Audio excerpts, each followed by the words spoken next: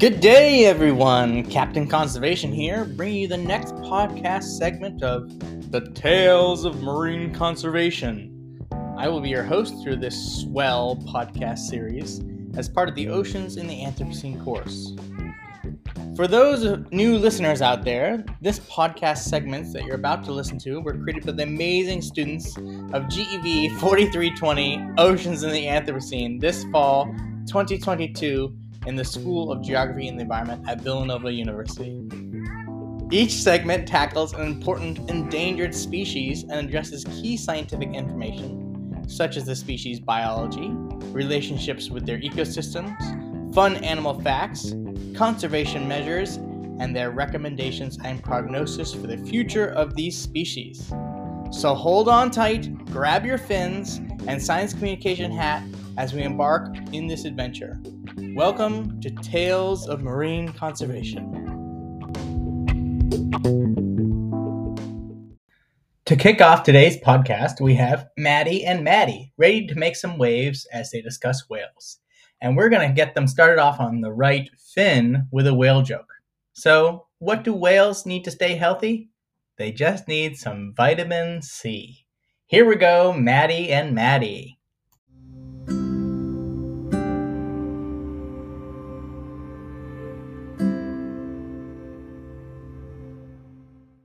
Hey everybody, and welcome to Whale Tales, hosted by Maddie Dolan and Maddie Lewis, also known as Maddie Squared. Hey Maddie, I have a joke for you. What is a blue whale's favorite sandwich? I don't know, what? A grilled cheese. Good one.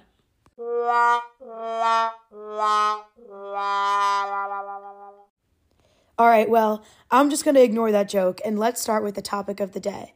The goal of this podcast is to teach you about the blue whale. Its scientific name is Balænoptera musculus, and it's the biggest animal on the planet. And even though it's the biggest animal, it's listed by the International Union for Conservation of Nature as endangered. I wonder how many people know that. I know. It's hard to wrap your head around the fact that such a huge animal could be endangered. I mean, they're so big. How big are they really? I'm glad you asked. They can grow to be around 180 tons and 30 meters long. Oh my gosh, that's huge. I remember reading one time that one blue whale can weigh just as much as 36 African elephants, which are the largest land mammals. Yeah. The United Kingdom's Natural History Museum has a great page online about blue whales with lots of interesting facts. Go check it out if you have a chance. Oh yeah, I love that website. When I visited their page, I also learned that the Antarctic blue whale is the largest subspecies, and the largest one ever measured was 33 meters long. I wonder how many subspecies there are. I thought there was just one kind of blue whale. There's actually some debate on how many subspecies there are, but the World Wildlife Fund recognizes 5. As you just mentioned, one is the Antarctic blue whale, which is found in the Southern Ocean. It is also the only critically endangered subspecies. The other 4 are the pygmy blue whale, the North Atlantic and Pacific blue whale, the Northern Indian Ocean blue whale, and an unnamed subspecies found in the Southern Pacific Ocean. Wow, they're really everywhere, from the tropics all the way to the polar regions. It seems like with that kind of range, there should be a lot of them. I wonder why they're endangered? Well, one of the main reasons that the blue whales are endangered is whaling, which is what we're going to discuss right after this short break. Wow, Maddie, learning about blue whales is super cool. I wish I knew some fun facts about them. Well, lucky for you, I have one. Really? Let's hear it. Okay, drum roll, please.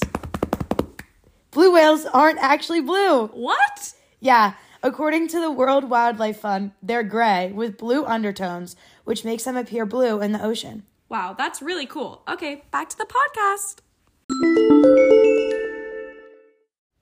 Now back to our regularly scheduled programming.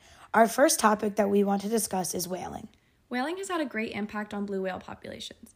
Before whaling, it is estimated that the population size of blue whales was about 250,000. Now we think that populations are around 10,000 to 25,000. Oh, that's so sad. Humans really have a great impact on blue whale populations. That's true. To understand our impact in its entirety, we have to understand the history of whaling. As society continues to change, technology becomes more and more advanced. These advancements in technology made whaling easier for humans. The IUCN states that before we started to use techniques such as fast catcher boats and exploding harpoons, whales were generally able to escape human traps. Their size and speed was unmatched to humans' lack of technology. Technology really does play a huge role in whaling. Visual surveys and acoustic surveys are used to hunt whales. We can now understand whales' vocalization and recognize when they are trying to communicate with each other. It's almost like we can speak whale. Exactly, Maddie. We also use techniques such as photo ID to identify whales for hunting. All of these techniques combined led to the blue whales being heavily exploited in the 20th century, almost to the point of extinction. Whales were hunted for their blubber and oil, and humans went to extremes to obtain these resources. It's crazy to see the lengths some people went to kill whales. That's why we knew we needed regulations to try to control whaling. Exactly. Stopping whaling would be nearly impossible, but whaling was made illegal in the 1960s. Clearly, many illegal actions were still taken. I wonder if anything else happened in the 1960s to regulate whaling. That's a great question. The International Whaling Convention was held in 1966. What's that? It was held to investigate the trends of whaling numbers. A paper by Calderon et al. Titled South Georgia Blue Whales 5 Decades After the End of Whaling discusses this convention, procedures, and regulations surrounding whaling. This data was compiled from past and present whaling records, even after whaling was made illegal. Got it. I wonder what other patterns were determined from this data. That's a great question and a great segue into our second topic, migration patterns. But before we move into migration patterns, we have our fun fact break, too. Okay, Maddie, get ready for this fun fact. I think it might even be better than yours. I doubt it. Let me hear it. All right. According to the International Whaling Commission, blue whales weigh 2 tons at birth and gain 200 pounds a day during their first year alive. All right. That's pretty cool. I actually have a fun fact to add to that. It's also from the IWC. Oh, really? Yeah, apparently blue whales' hearts are the size of a small car. Wow. Okay, we're getting carried away. Back to discussing migration patterns. We hope that you are enjoying our podcast so far and have learned more about blue whales. We would now like to discuss our next topic, migration patterns. Where the whales move impacts the threats that they face. That's true. Blue whales live all over the world, and they travel incredibly far distances. A paper by Macaulay et al. Titled Pygmy Blue and Antarctic Blue Whale Presence, Distribution, and Population Parameters in Southern Australia based on passive acoustics discusses these migration patterns and human strategy to determine them. For the most part, these subspecies of blue whales are seen around the eastern, southern, and western coastline of Australia. Wow, I would love to travel there and see these whales myself. Me too. Southern Australia is known to be very diverse in these type of cetacean species. I wonder where else blue whales might be found. Well, I can help with that. Macaulay et al. Also says that blue whales are spread across the Indian and Southern Ocean in search for food. Whales are more often detected towards the east because they favor areas where late summer to fall upwelling occurs. I think blue whales and I like the same seasons. Haha, me too. But Macaulay et al. Also says that there is great seasonal variance in these migration patterns, which unfortunately whalers have been able to determine and use to their benefit for hunting purposes. Maddie, can you explain these frequencies and how they can be determined? Sure thing.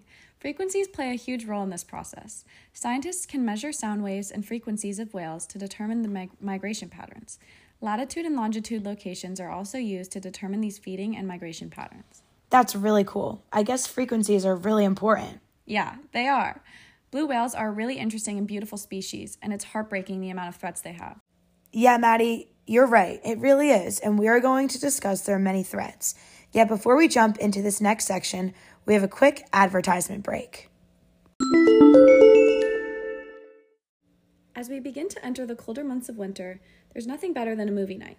The next time you find yourself struggling to pick a movie, we recommend watching Pinocchio. This movie features a very angry whale, which is actually quite opposite of the way whales act in the wild. They're very friendly and smart animals. Continue listening to hear a short clip from Pinocchio. In this clip, you will hear the whale in the film trying to eat Pinocchio and his dad.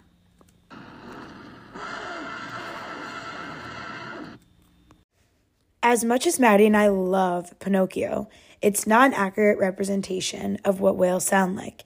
Here's a clip of what whales sound like when they're communicating in the wild.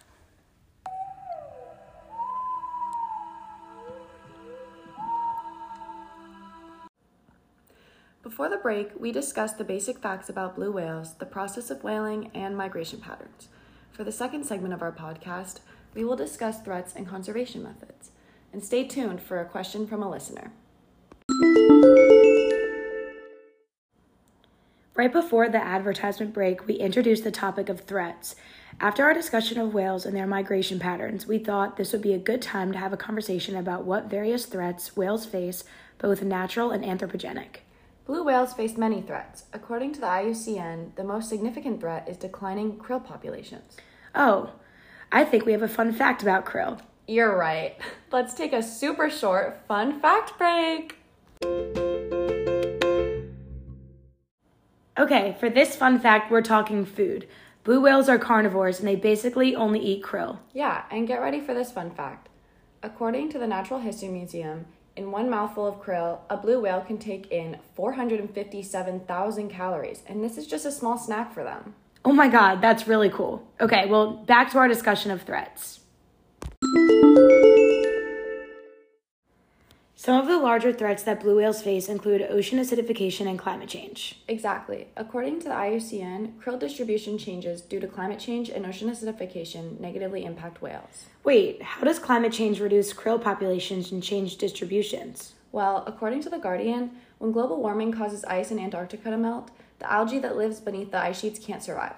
That algae is krill food, and therefore, krill populations decline because their food source declines.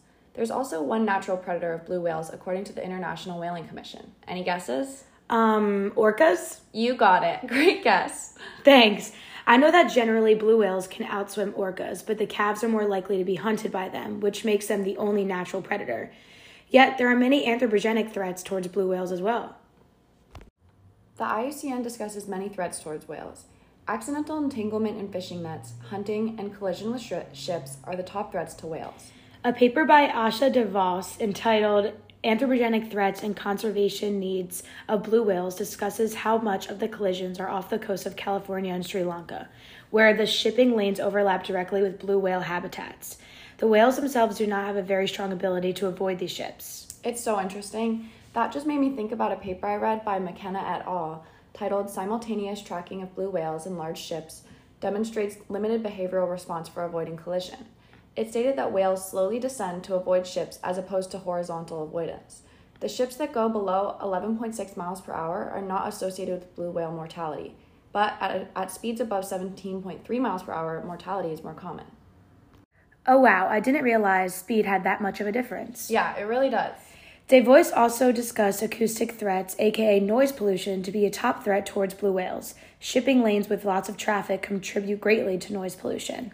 Blue whales communicate with each other through their calls, and they're disrupted and may be changed in communication distance, frequency, intensity, and interval due to the acoustics of the ships. These changes greatly impact blue whales. Lack of alteration of communication causes habitat displacement, behavioral changes, and decreasing in mating ability as well.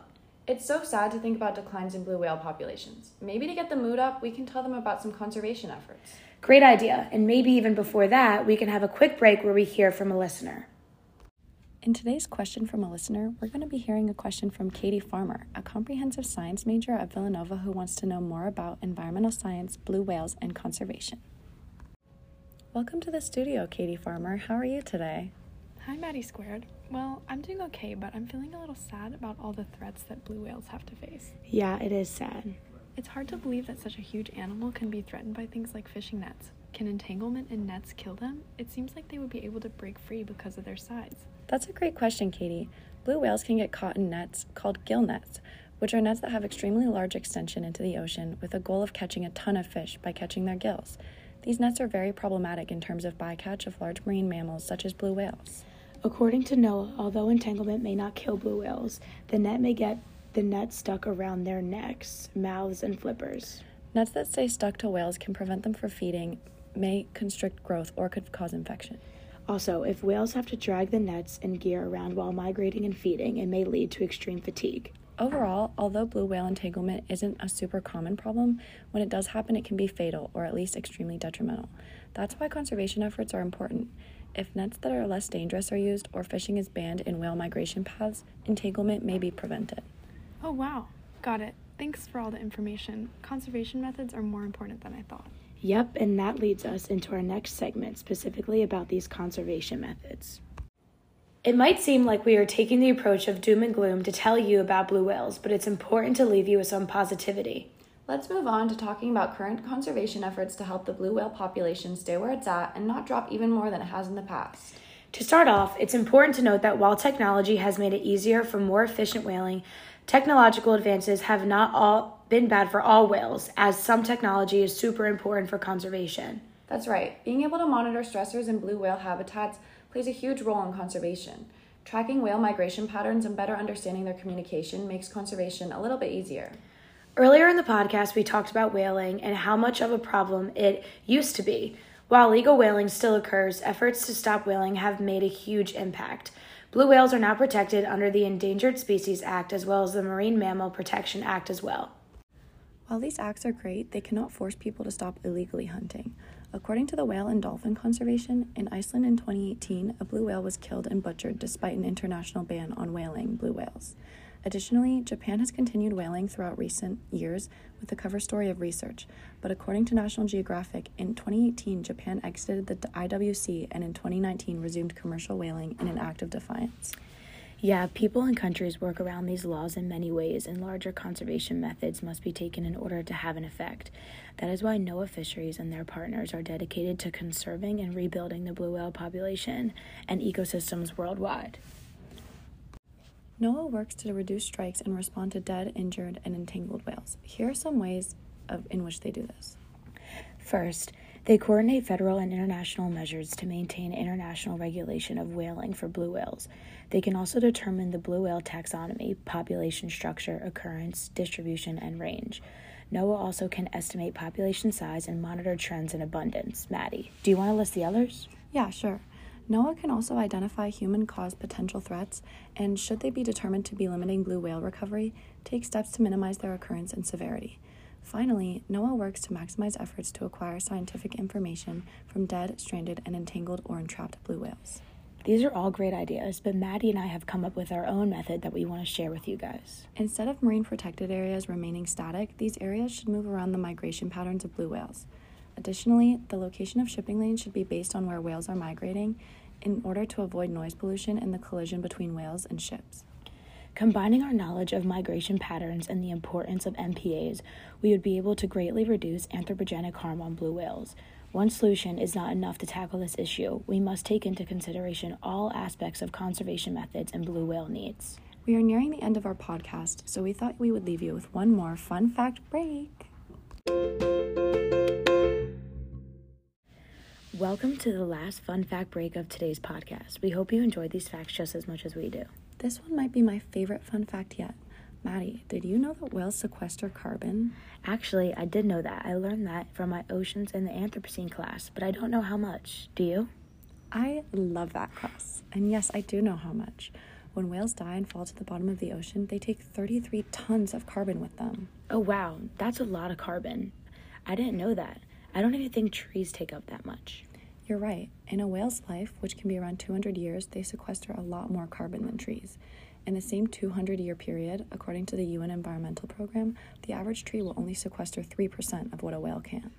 So it seems like whales are pretty valuable in terms of carbon sequestration. Just another reason to work around their conservation. Not only are they beautiful animals, but they also have several positive environmental impacts. Exactly. They make so many positive impacts on the environment that we don't even have time to discuss them all. But if you want to learn more, visit the UN page that I was talking about called Protecting Whales to Protect the Planet. We would like to thank you all for tuning into Whale Tales, where we hope to have taught you a little bit about the basics of blue whales. We talked about whaling, migration patterns, and threats, and then we tied it all back together with discussing conservation efforts. If you are interested in learning more about blue whales, there are plenty of websites you can visit. Some of our favorites are the International Whaling Commission, National Geographic, NOAA, and the World Wildlife Fund. Blue whales are an incredible and valuable species, and we hope you feel connected to them on a new level after listening. We believe that based on current conservation efforts and the possibility of future conservation, blue whales can be saved. We hope that in the future, the species will go from endangered to vulnerable, near threatened, or not even a concern. It takes all of us to push for the conservation of blue whales, so further educating ourselves on the species is a great place to start. We truly do believe that blue whale populations can be restored over time, and we hope you enjoyed learning about these beautiful animals. Bye!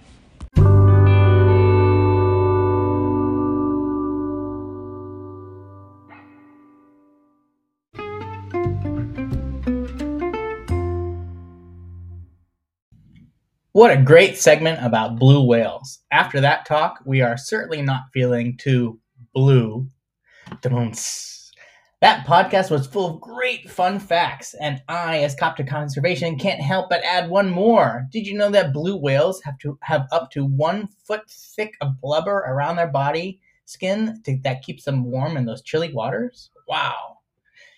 Next up, for our second segment, we have Fiona and Lou here to educate us on the notorious leafy sea dragons.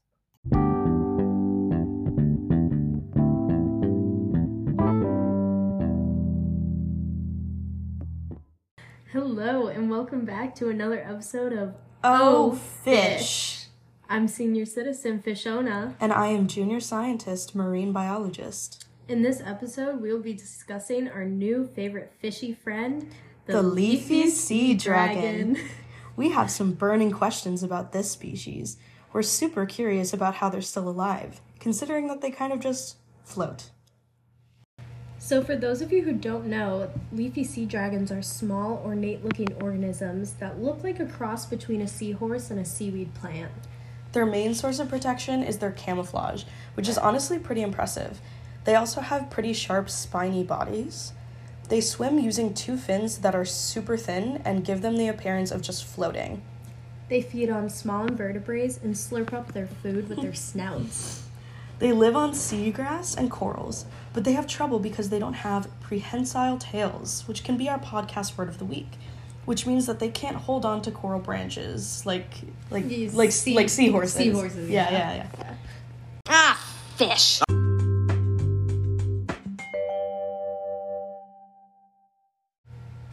So Lou, as many of our listeners know, Oh, yeah.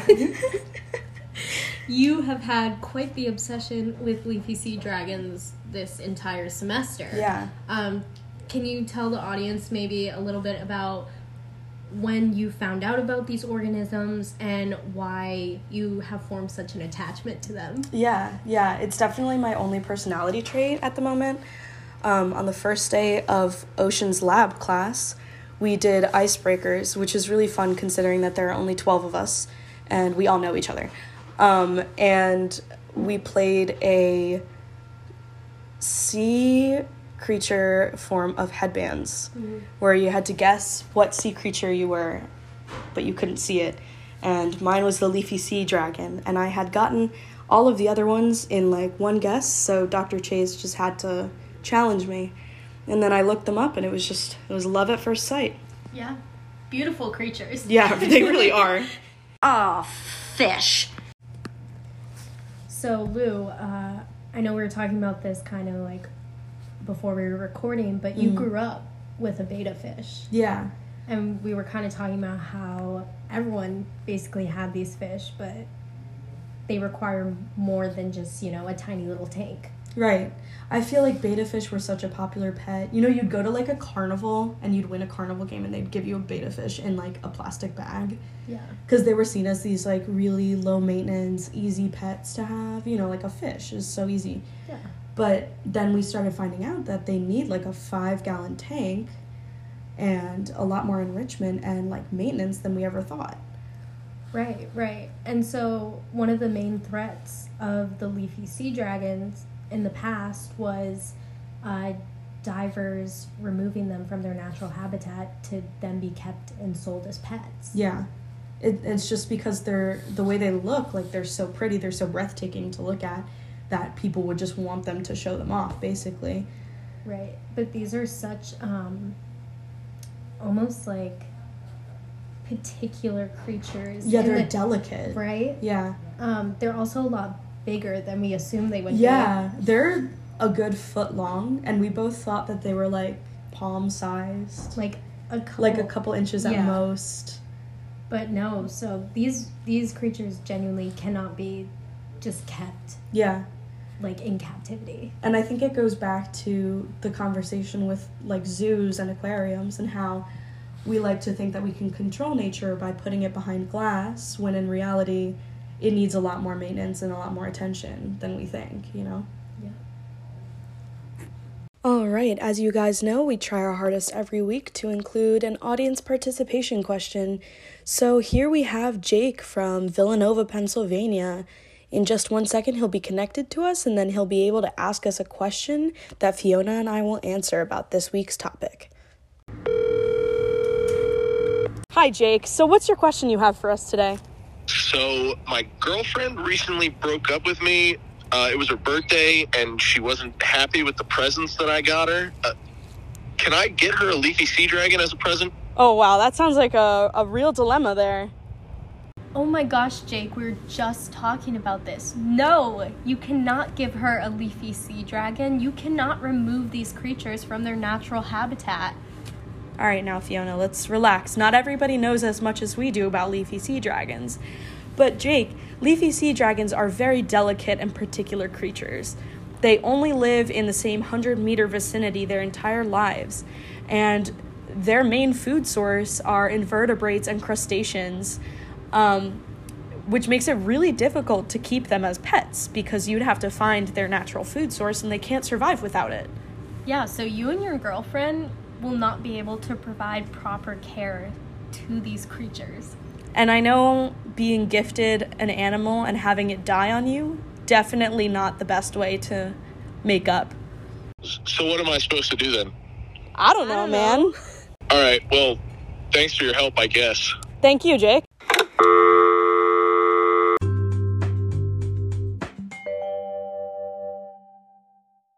Everyone go to YouTube right now and search leafy sea dragon swimming because you need to witness how this thing moves. I have no idea how it has survived for so long, considering it moves pretty much not at all. It actually lives in the same 100-meter, like 100 square meter vicinity its entire life. And we were researching it, and we found that it has these fins that it swims with that are so thin that they're actually translucent. So I don't know if they move so fast we can't see them, or if they just look silly, or... They must not have natural predators, because I don't get how they would be able to escape. Well, let's find out. So about the status of leafy sea dragons, like we were talking about, there aren't actually a ton of hazards for the leafy sea dragon population. The biggest concern that comes with their population is what we had said before about divers taking them out of the ocean to sell them. It's actually unknown whether or not the leafy sea dragon has any natural predators. If so, their camouflage would be instrumental to their survival. On that note, their IUCN Red List status has fluctuated between least concerned and near threatened since the 90s. The National Geographic cites pollution and habitat loss to be of the greatest concern, especially since their main habitats, seagrass habitats and coral reefs, are under threat.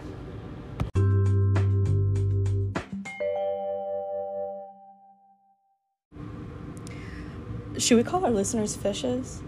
Yeah. Okay, Okay, fishies. So, as you know, Fiona and I are always bringing you guys new knowledge. So, did you know that very little is actually known about leafy sea dragon biology?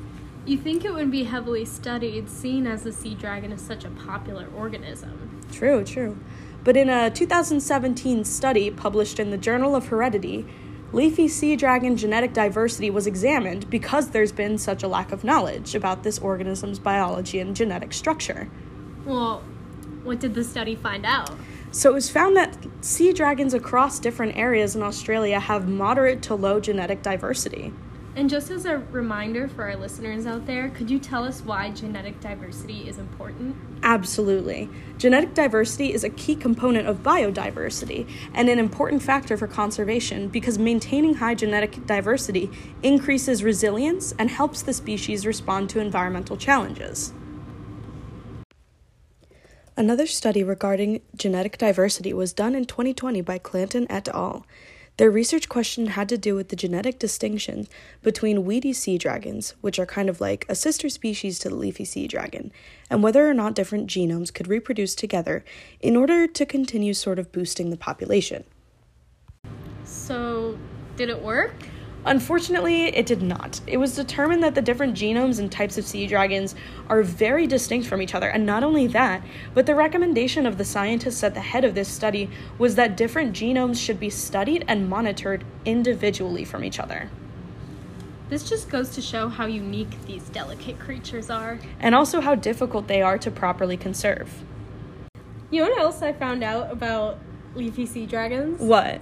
Okay, so just the other day I was reading and I found out that an adult leafy sea dragon can reach a length of 50 centimeters, which is almost 20 inches long. That's insane. That's almost 2 feet. That's almost 2 feet. That's crazy. They're a lot bigger than we originally thought they were. I thought these things were 4 centimeters. No, definitely. Oops.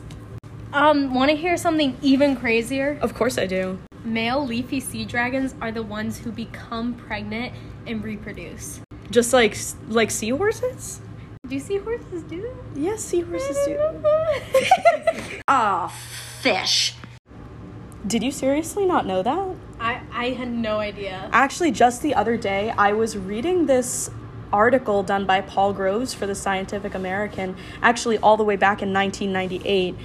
And here's a quote from it. Pregnant males carry the eggs for 4 to 5 weeks in cup-like indentations underneath their tails. Females initially produce the eggs, but then transfer them to the male for fertilization, incubation, and hatching. Little is known about the reproductive cycle of the leafy sea dragons. For instance, researchers are unaware how many times the sea dragons breed each year.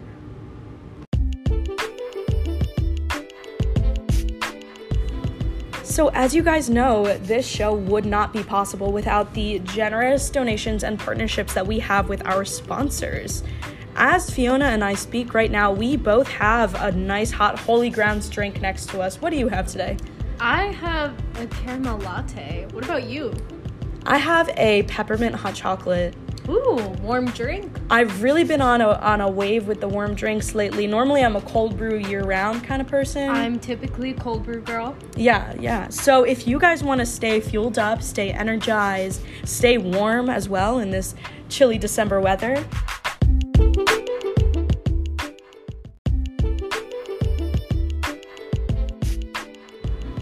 so head down to Holy Grounds and get yourself a nice cold brew so you can slurp it up like a leafy sea dragon with their new compostable straws. We love it when we get to see all of our sponsors contributing to sustainable practices.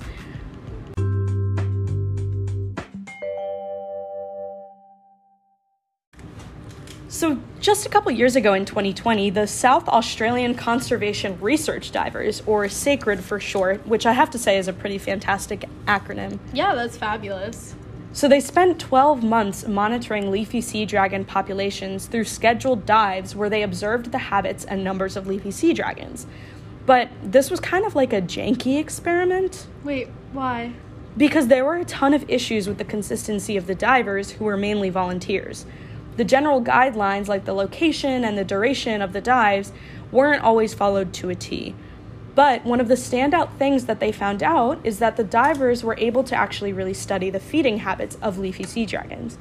And because of that, they were able to identify seagrass as the main habitat of the organisms. When you think about it, that actually makes perfect sense. Yeah.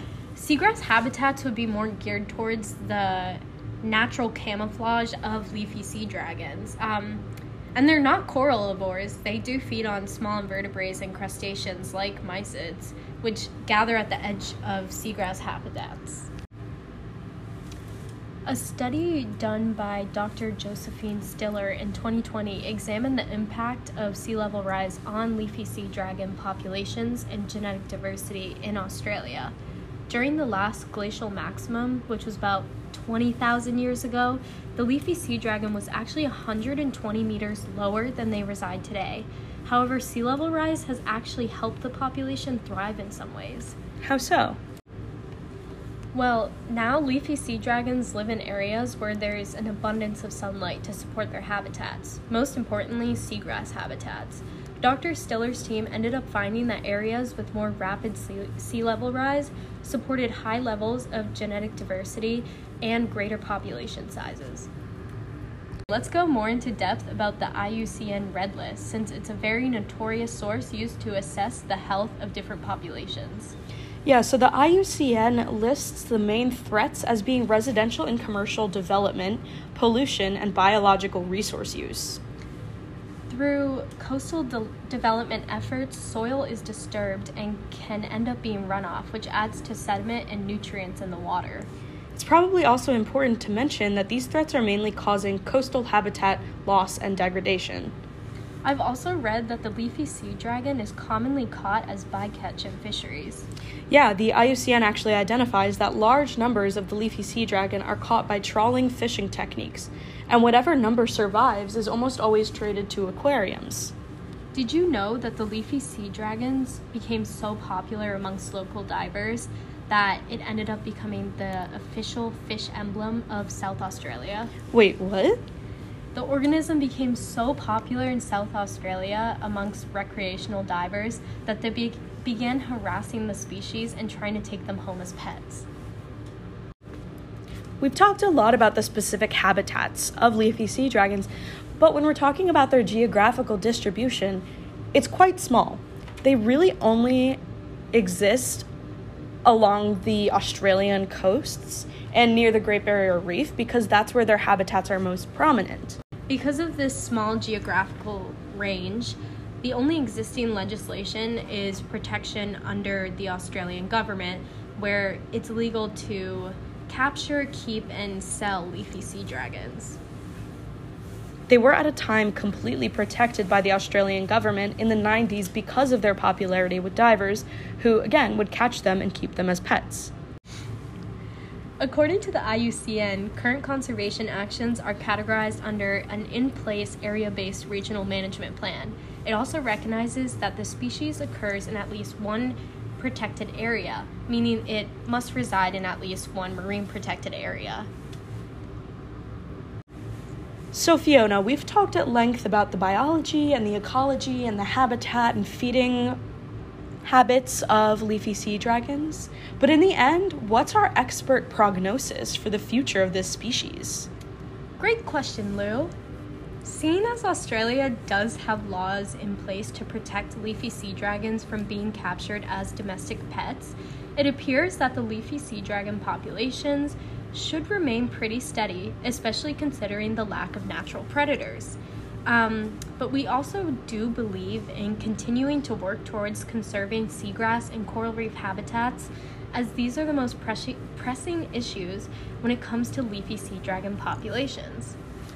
So when it comes to solutions that Fiona and I recommend here on Oh Fish, we think that monitoring the population and continuing to look into the feeding habits and the migration and overall motion of the species is one thing that can help keep the species steady, because then we can continue to assess what they might need. Enforcing this legislation that exists through the Australian government is also very important, making and keeping it illegal to keep sea dragons as pets, making it illegal to remove the species from nature altogether, even considering bringing them to aquariums, and overall just providing holistic solutions, such as the mitigation of climate change and habitat loss, as well as mitigating sea level rise, and assessing how all of these different things affect leafy sea dragon populations. Thank you guys all for listening to Fiona and I's analysis of the leafy sea dragon population.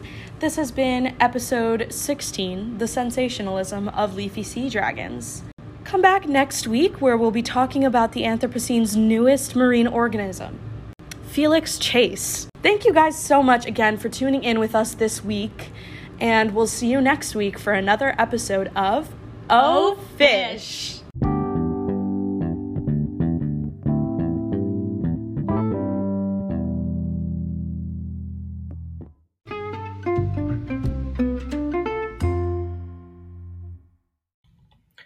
What an interesting section on leafy sea dragons from Down Under. Just like our two podcast hosts, Fiona and Lou, did you know that leafy sea dragons are exceptional storytellers? Well, of course, it's because they have long tails.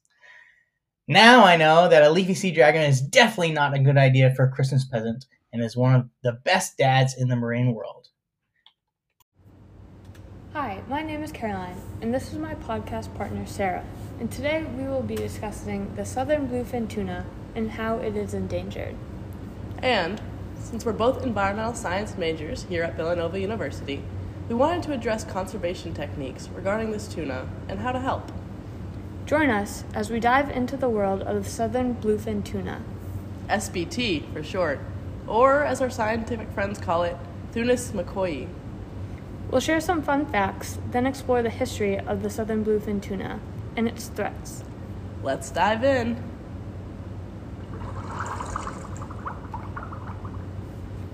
First, we'll open with some facts about the southern bluefin tuna, so we have some background knowledge. Their habitat is in the open ocean, located in southern parts of the Atlantic and Pacific Oceans, near Australia and Indonesia. That's a pretty cool fact. Also, their life expectancy is about 30 years, which I'm not sure about you, but I had no idea they could live that long. And they can even reach a size of 225 centimeters and weigh nearly 200 kilograms. That's crazy, much more than us. Yeah, that is quite a lot. Their size must be due to their extensive diet. They're some hungry dudes, I bet. I mean, do you know how much they eat? Did you know that this tuna not only eats other fish, but also crustaceans, cephalopods, and salps? Salps? What even is a salp? I had no idea what a salp was, and I had to look it up. I guess it's similar to a jellyfish. It's sort of like this long, worm-like organism. But anyways, back to the tuna, because it does need our attention and our help. You're so right.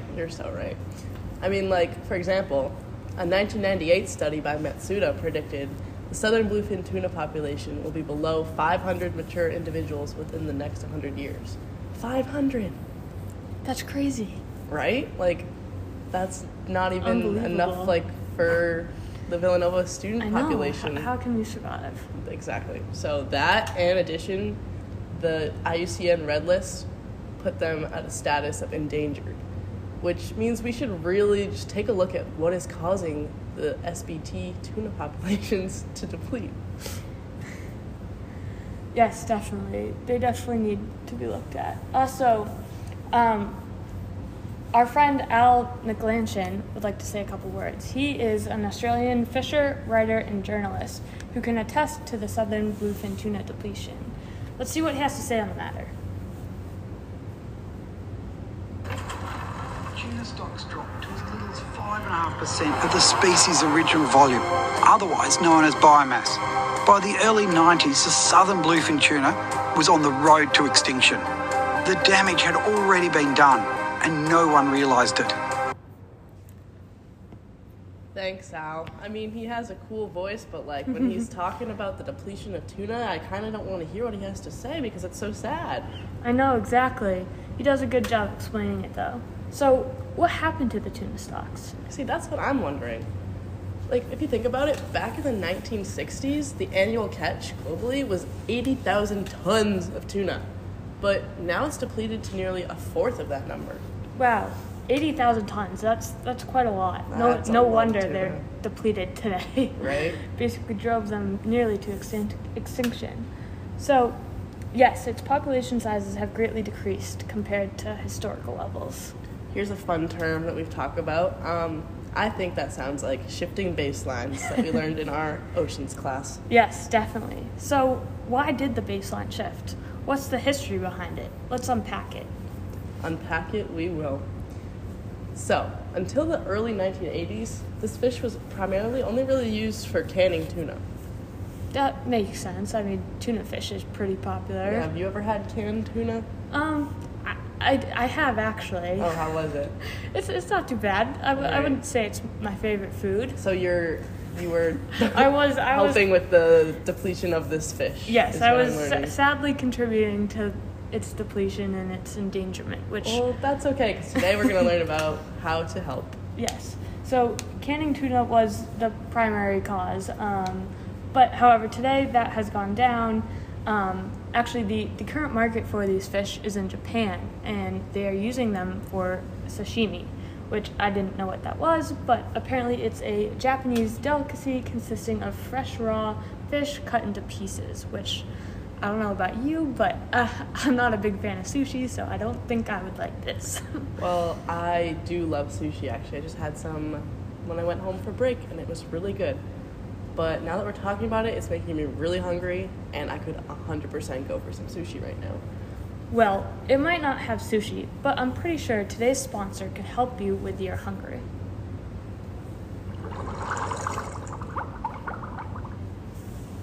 Are you a hungry science student at Villanova?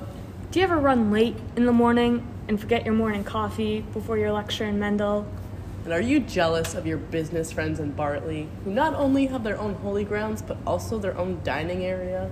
Well, if you said yes to any of these questions, today's sponsor is here for you. Get coffee, muffins, pretzels, iced tea, whatever your heart desires at Mendel's newest addition, its very own Holy Grounds! Oh my gosh, I can't believe we are finally getting one. I feel like we've been asking for so long. So long, and every single year Bartley gets new renovations and we just want coffee. Exactly. Bartley gets all the attention here on campus, but there's more important things than just business. Exactly. We're saving the environment out here. I know. And we're doing it powered by Holy Grounds. Yes. And that is coming soon to the ground floor. Thank you so much from the bottom of my heart for sponsoring today's podcast, Holy Grounds.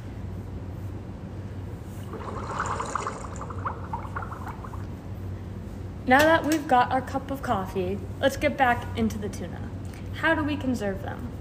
You see, the original problem with the management of the southern bluefin tuna was the annual total allowable catches.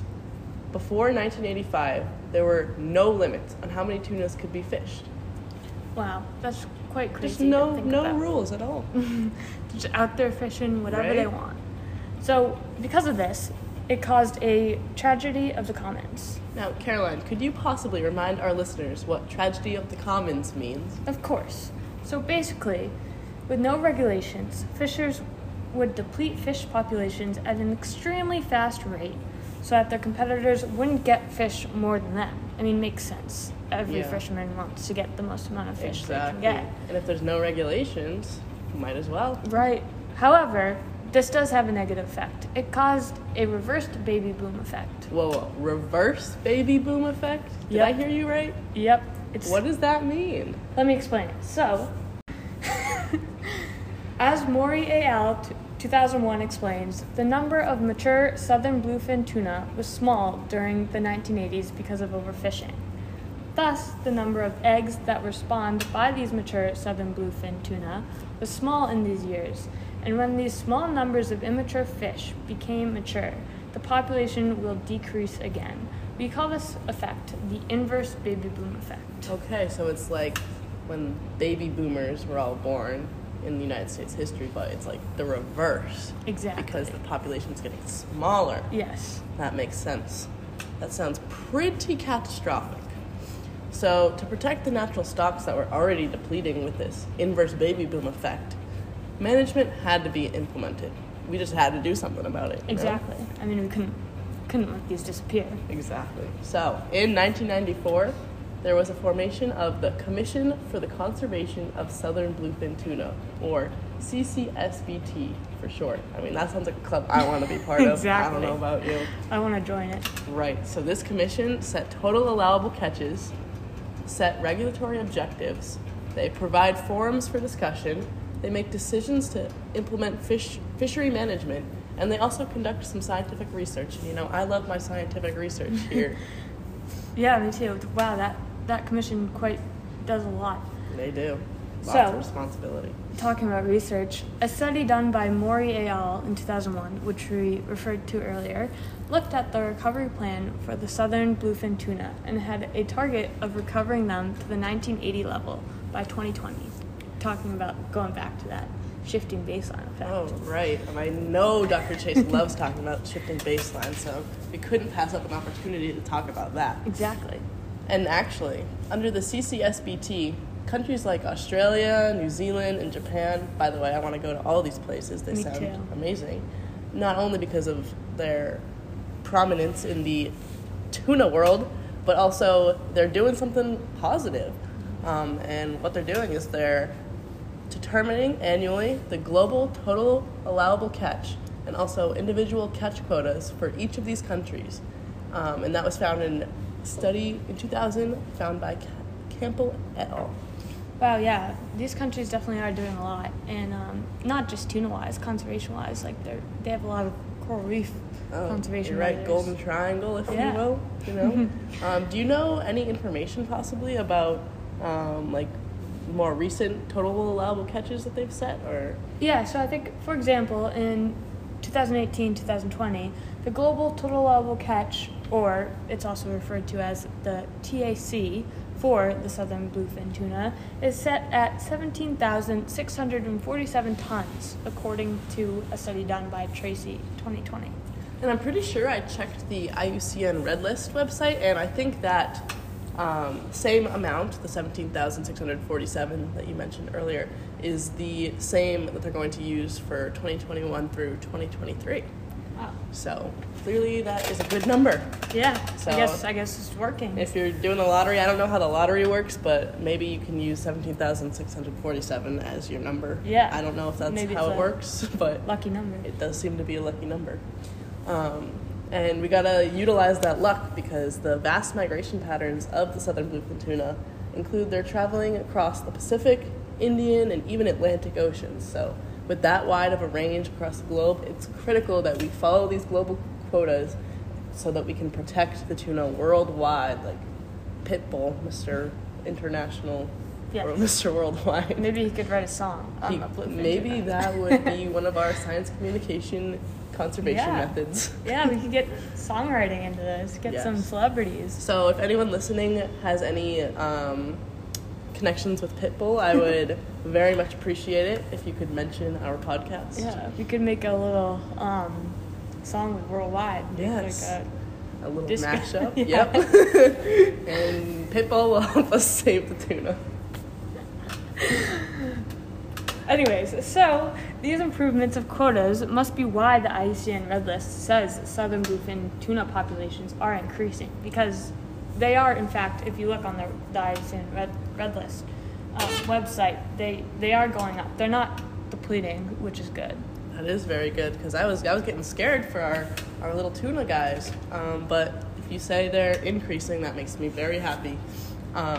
It means that not only does conservation work, but so do quotas and so does politics, so that can give us some hope that we are able to make change and humans are the future of the ocean and we can do stuff about it. Yes, lots of positive stuff going on, and these quotas are a great start. However, the fact of the matter is that the southern bluefin tuna is still endangered, so we can't forget that, because if we forget about it, then we're just going to think they're okay and they can further deplete, which we don't want to go backwards. You are so right. And go backwards we will not, if I have anything to say about it. And also if CCSBT, our little club from earlier, haven't forgotten about them, they don't want that to happen either. So they've got some conservation methods of their own.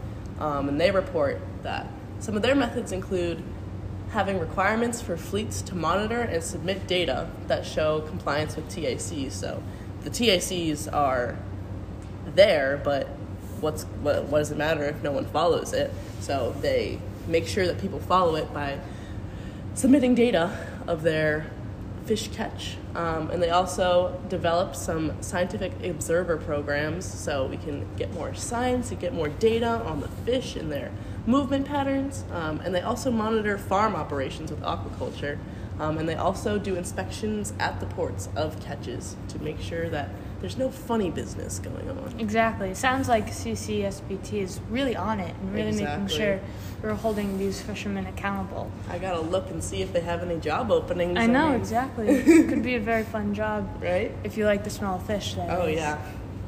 I'll certainly look into it. Yeah. So, despite these methods, there are still challenges.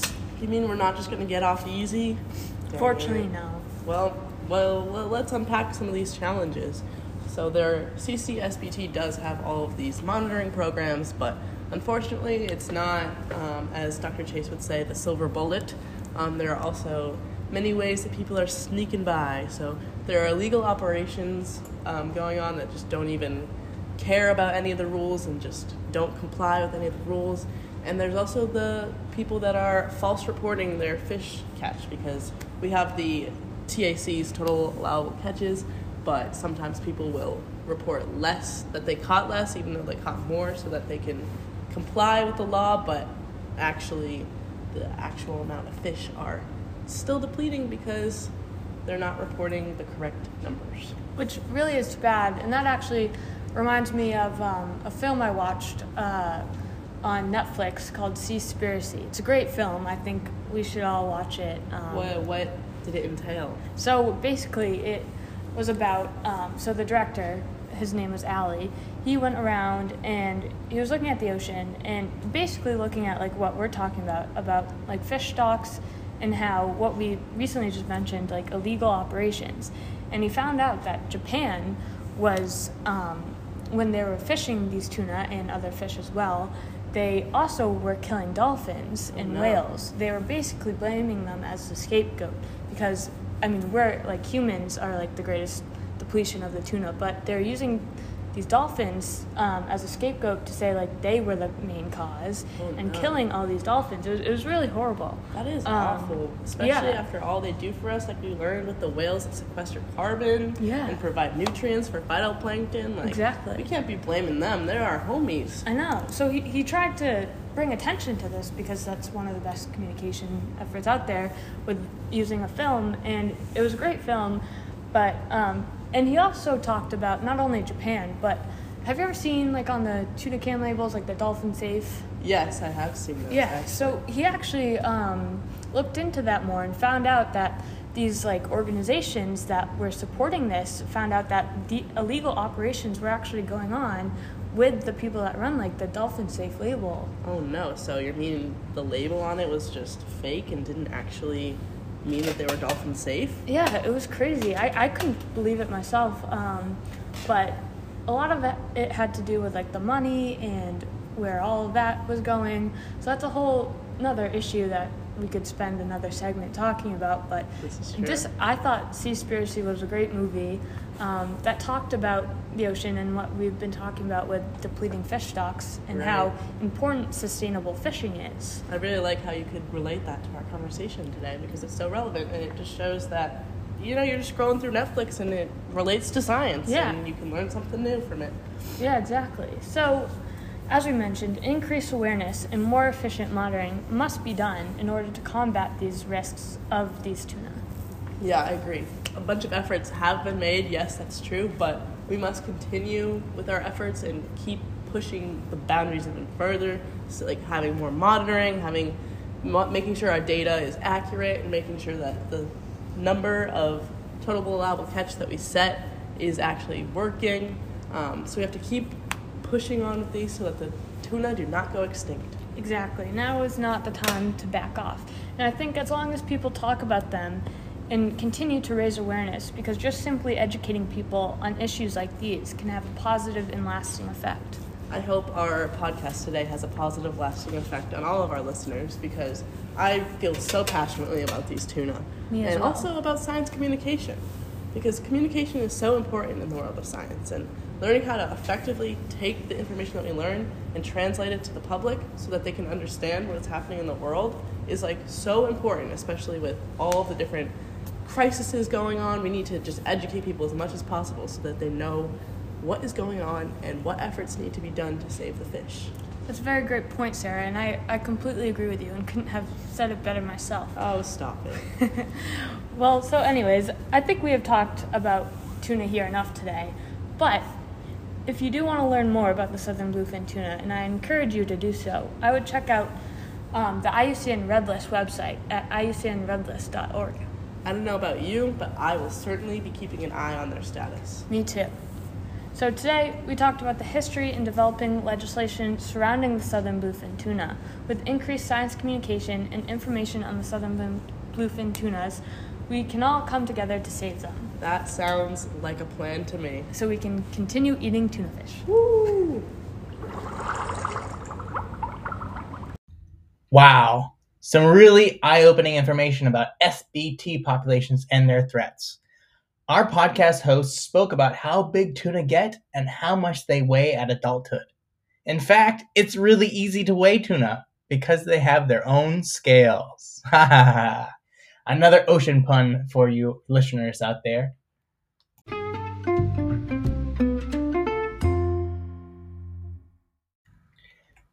Thank you for that segment, Caroline and Sarah, for educating us on the southern bluefin tuna populations and for your fin-interesting facts and future recommendations for this species in terms of sustainable fishing and science communication in our world. Up next, we have a segment called Southern Elephant Seals by Jake and Will. Take it away, Will and Jake.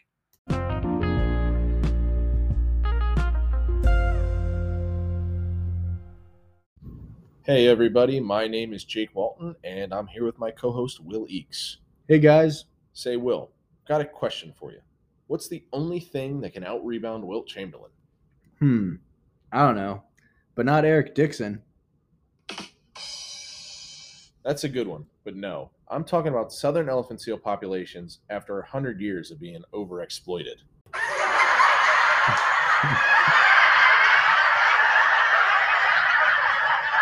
That's a great introduction to today's episode of Tales of Marine Conservation, where we will be talking about the Mirounga leonina, better known as the southern elephant seal. We'll be covering the top 6 things you need to know about this majestic beast, and hopefully, by the end of this podcast, you'll be able to spread some of the knowledge that you learned here today on Tales of Marine Conservation. We will be covering topics such as its biology, habitat, history, population changes, and conservation methods to help protect this population as we move into the future. We also have a special guest lined up, so stay tuned. Today's episode is sponsored by Lovelace. Lovelace and 2MC are not associated in any way. This publication is copyrighted by 2MC for private use of our listeners, and any other publication without written consent is prohibited.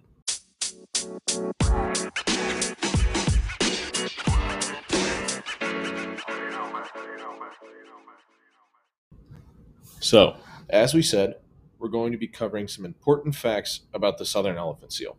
And Will, I'll give you a guess as to why they got that name. I'm going to go out on a limb and say they have huge ears like an elephant. Close, but not quite. They actually resemble an elephant in the only other way that matters, which is their extremely large stature and their huge noses. So the males can actually reach an astonishing weight of 8,000 pounds, while their female counterparts reach a meager 2,000 in comparison. Why would a seal need an elephant-like nose? Well, this nose, also called the proboscis, is a distinguishing feature of male elephant seals, and it's used to express their dominance during the mating season, which we'll cover a bit later. But our buddies can inflate their giant noses up to 50 centimeters long and use this to produce extremely loud, bellowing grunts and other beautiful sounds to both woo females and deter other males. Oh, so you're saying the only thing I have to do to get a girl to like me is grunt and scream louder than all the other guys?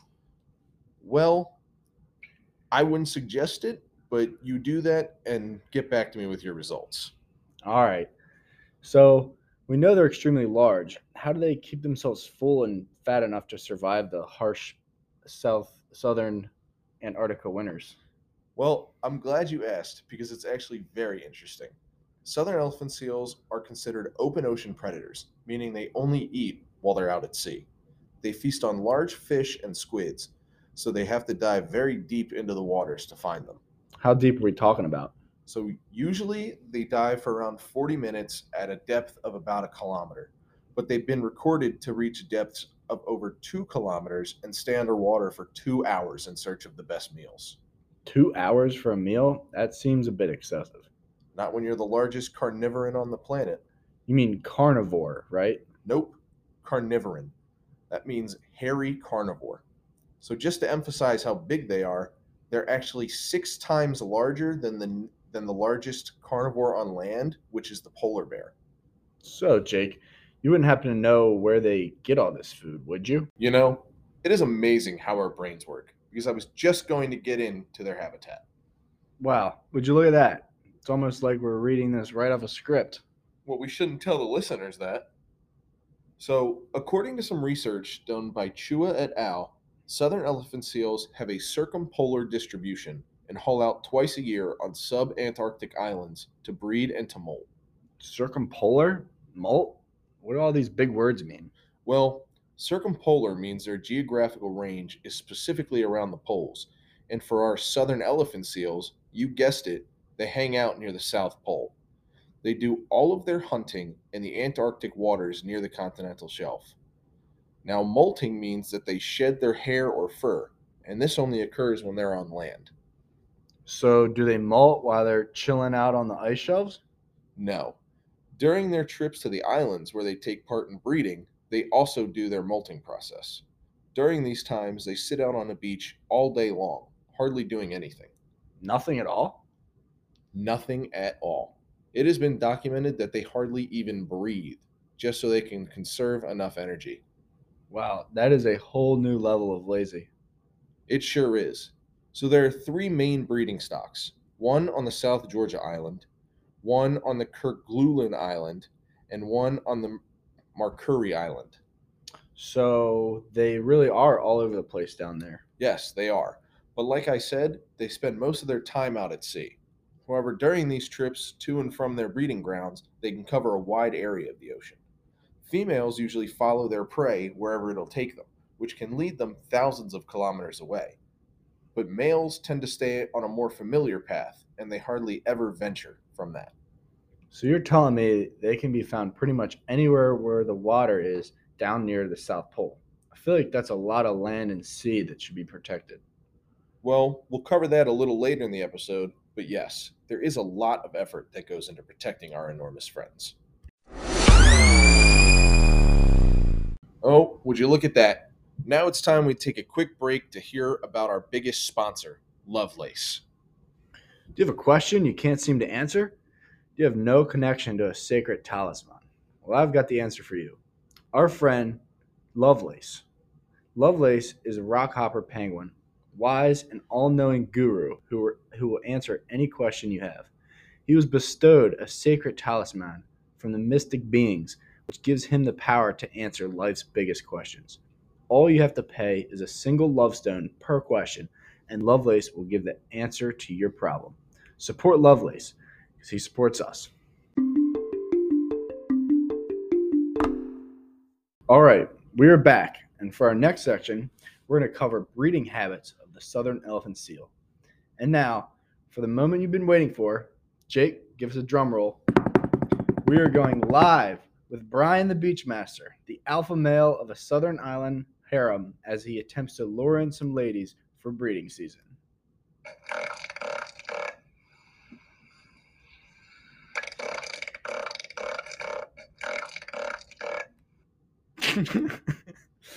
Wow, that just sounds like a giant burp off between old men. But Jake, as we spoke about earlier, the noses are helping to make that sound louder for breeding, right? God, they are majestic. But yes, the purpose of their proboscis is to vocalize their dominance to both females and competing males. That's pretty wild. Yes, they are wild animals. So is there just one alpha male, or does Brian have to compete with others? So typically, southern elephant seals will have harems where a dominant male breeds with all the females. But in some cases, there will be a non-dominant male that breeds with a female.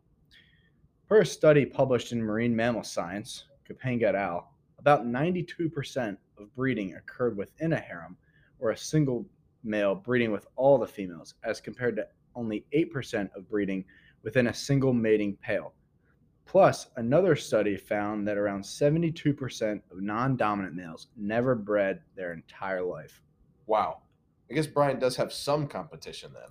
He does, and that's why he's covered in scars, as the males will fight to protect their harem from rival males and will bite each other while smashing their giant bodies together, while also making some of those crazy noises we just witnessed. So, that seems like very intense fighting. Do they ever kill each other? No, it is in fact extremely rare that a fight ends with a death. Well, I'm glad to hear that. Yeah, me too. So, you mentioned calling Brian the Beachmaster. Is that his given name, or is he just self-absorbed? So actually, Beachmaster is a name given to the alpha males who run their harem, with each harem having up to about 100 females, give or take. Wow, 100 ladies? I can barely deal with one. Yeah, well, that's the life of alpha male southern elephant seals.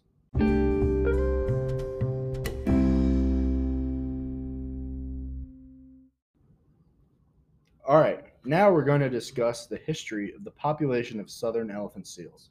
So, Will, I've heard southern elephant seals used to be hunted. Is that true? Yes, it is. They were hunted to near extinction throughout the 18th and 19th centuries, especially on South Georgia Island, which happens to now have the highest population of southern elephant seals. So elephant seals must taste delicious then, right? I don't know. I've never tried it, but they were actually not hunted for their meat. So does that mean they were hunted for their giant noses instead? That's a good guess, but no, they were hunted for their blubber or their fat, which makes up about a third of their weight. That sounds familiar. Anyways, what was the blubber used for? Typically, it was used for machine oil or heat lamp fuel. I thought machines used petroleum oil. Well, they do now, but before petroleum was widespread, elephant seal blubber was a popular oil. Wow, we really have a lot of thanks to give to petroleum.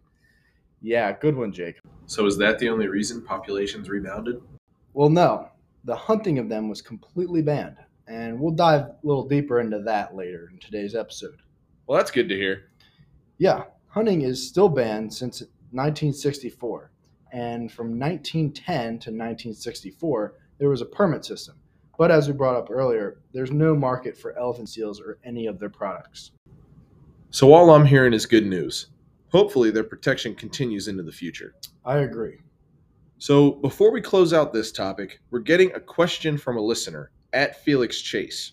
Felix has asked us about the legality of the hunting in the 18th and 19th centuries. Specifically, was there poaching going on, or was hunting to near extinction completely legal? That's a great question, Felix. The hunting was completely legal, as conservation efforts were not common in that time. You're right. That was a great question. So thank you for that one, Felix. And as a reminder to our listeners, submit any questions you have to our Twitter, @TalesOfMC, and we will answer them if we can.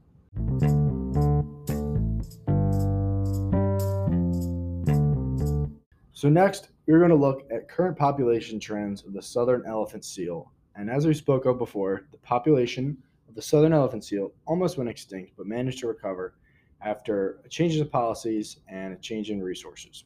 Well, that's good news. So how's their population doing right now? Well, the International Union for Conservation in Nature lists them as least concern, but this is not the full story. How is that not the full story? Isn't the IUCN a pretty accurate database? Yes, it absolutely is. But even with southern elephant seals being of least concern, 2 of the 3 major colonies are in decline, unfortunately. I know we covered this earlier, but could you remind me where the 3 major colonies are? As simple as it sounds, there is a subcolony in the southern portion of 3 of our oceans. In the Indian Ocean, we have the Kerguelen colony. In the Atlantic, there's the South Georgia colony. And in the Pacific, there is the Macquarie colony. Oh, yes, that's right. So which of the 3 are decreasing? The largest subcolony in the South Atlantic is increasing, South Georgia Island, while the southern Indian and southern Pacific populations are decreasing. So what's causing these populations to decrease?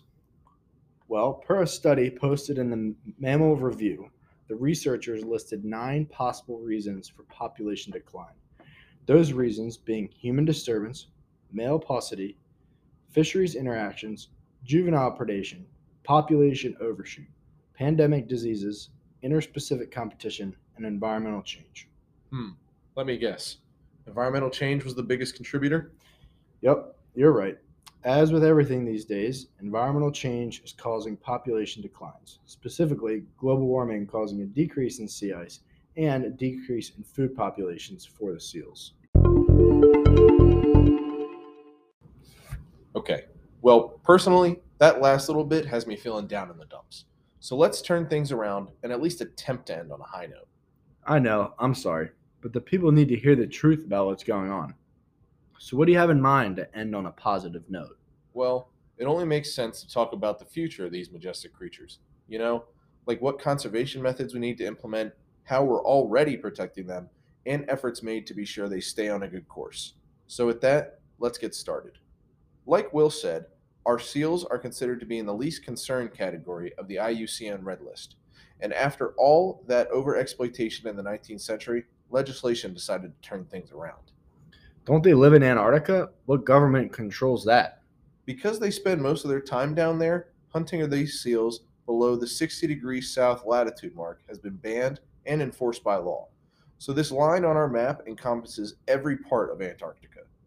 And this was part of the Convention for the Conservation of Antarctic Seals, which is part of the Antarctic Treaty System. So the other parts of the year, when they're on the beaches, what happens then? Well, their breeding sites are probably the most important areas to protect. So many of the countries that have these prominent breeding sites implemented their own actions, such as the Falkland Islands Dependencies Conservation Ordinance, which provides protection on the South Sandwich and South Georgia Islands. Similarly, the Prince Edward Islands are protected due to their status as a natural reserve. So we got the whole Antarctic and their breeding grounds covered. So we accomplished protecting them, right? Not quite. Well, not yet at least. Southern elephant seals mainly feed on fish and squid, but also fill up on krill and sharks. And according to research recorded by Kakavo et al., fisheries in the Antarctic have been fishing for 3 of those 4 things for decades. And the overexploitation of these fishes can prove to be deadly to those that feed on them. So you're saying we are taking all of their food right out of their mouths? Yes, that is exactly what I'm saying, Will. Well, it seems like the next step we need to take is protecting their food, and we'll have a pretty solid grasp on the survival in their future. Well, we can only hope it'll be that easy. So, hey Jake, earlier I mentioned sea ice loss and climate change. Could you talk about that for us? Absolutely. Outside of direct methods of protecting the southern elephant seal, the next step is just to reduce climate change, which in general will bring about only good things for all of Earth's ecosystems. See, sea ice loss is detrimental to the survival of seals, as they use this ice as feeding grounds and as a home for the majority of the year. See, look at that, Will. I did help us end on a good note. Yes, you did. But that's all the time we have here today. But I hope you enjoyed the talk. Don't forget to like and subscribe. And if you're now enthralled with elephant seals, you can learn more and get involved at nationalgeographic.com. Yes. Thank you all for listening in today, and hopefully you all learned a little something more and maybe even fell in love with the southern elephant seal. Until next time on Tales of Marine Conservation.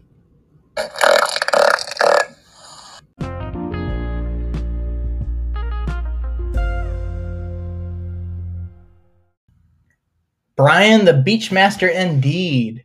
Well, take it from Jake and Will on the dating habits of southern elephant seals, their history, and population dynamics. So here's my joke related to this segment.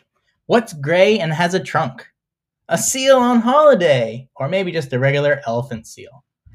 Up next, we are going to hear about the charismatic megafauna of green sea turtles. Hosts Megan and Brendan are going to be sharing the hilarious wonders of sea turtles. Here we go, Brendan and Megan.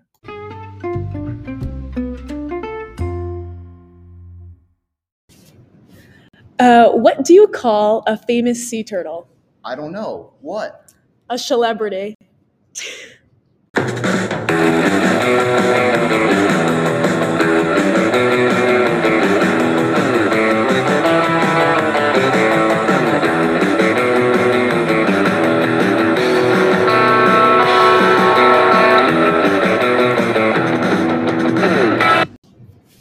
Hi, listeners. Welcome to our podcast called Crush's Corner, where we talk about the beloved sea turtle. We are your hosts, Brendan Cottingham and Megan Gahn. We are both students studying environmental science at Villanova University. Thank you for being here with us today to learn more about this species. Fun fact about sea turtles. Did you know that the green sea turtle gets their name from the color of their fat, not the color of their shell? When prepared correctly, the fatty bits of the turtle in the turtle soup are green. Oh, wow. I didn't know that. So interesting.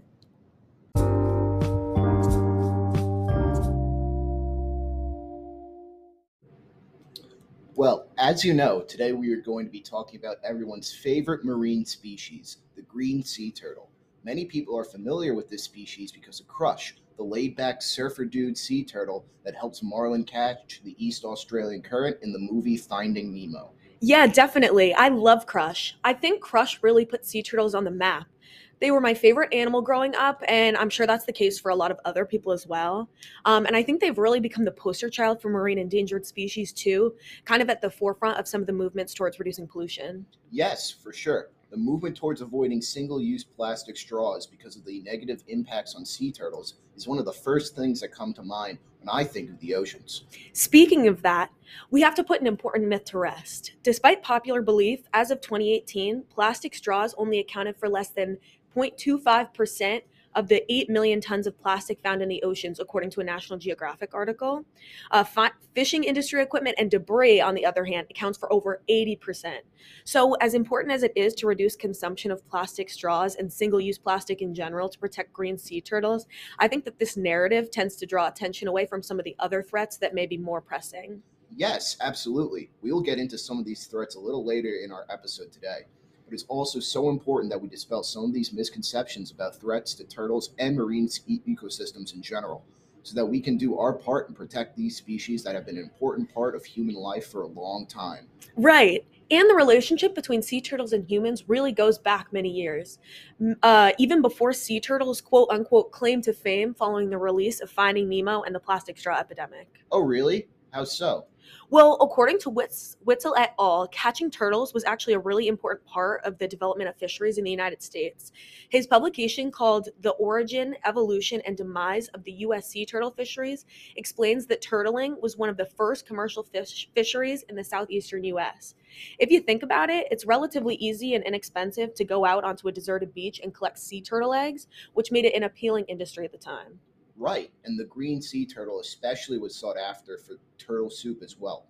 Witzel et al. Says that the turtle was flavorful and the fatty tissue found under the shell was dried and used to make turtle soup that was extremely popular with European royalty in the 18th and 19th centuries. Yeah, in a 1952 article by Tom Harrison, he actually uses the term green and edible turtle interchangeably. Oh wow, have you ever tried turtle soup before? No, and I don't plan on it. Hunting and selling of sea turtle meat is actually banned in the United States. Oh really?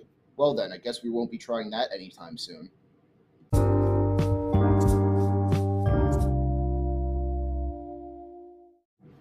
Did you know that green sea turtles are the only herbivore sea turtles? Oh no, I didn't know that, but that's really cool.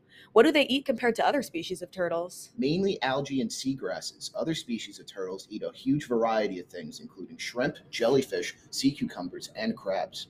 Oh wow. Another interesting thing about green sea turtles is how migratory they are, which we sort of get to see in Finding Nemo with the EAC. According to the IUCN, green sea turtle nesting occurs in more than 80 countries worldwide, and they're believed to live in the coastal waters of more than 140 countries. Oh wow. Are these countries all over the world, or are they in one specific location? Well, they tend to be distributed throughout tropical and subtropical waters, and we believe that these turtles migrate to different areas during different stages of their maturity and development. So we believe that the hatchlings float along oceanic currents for several years before they migrate to seagrass or algae-rich habitats where they stay until they reach maturity. Then they migrate between foraging grounds, nesting grounds, and through the oceanic zones. They often cover thousands of kilometers throughout their lifetimes. I had no idea they moved around so much in their lifetimes. That's crazy. And like we mentioned before, green sea turtles have an official endangered status in the IUCN Red List of Threatened Species. It was last assessed in April of 2004, though, so it definitely needs updating. Yeah, and green sea turtles have become endangered for several different reasons, but for the purposes of our episode today, we want to address two big ones. The first threat is tourism and recreation. Basically, direct human interaction with sea turtles and their environment, especially on the beaches where turtles lay their eggs, is very detrimental to their survival.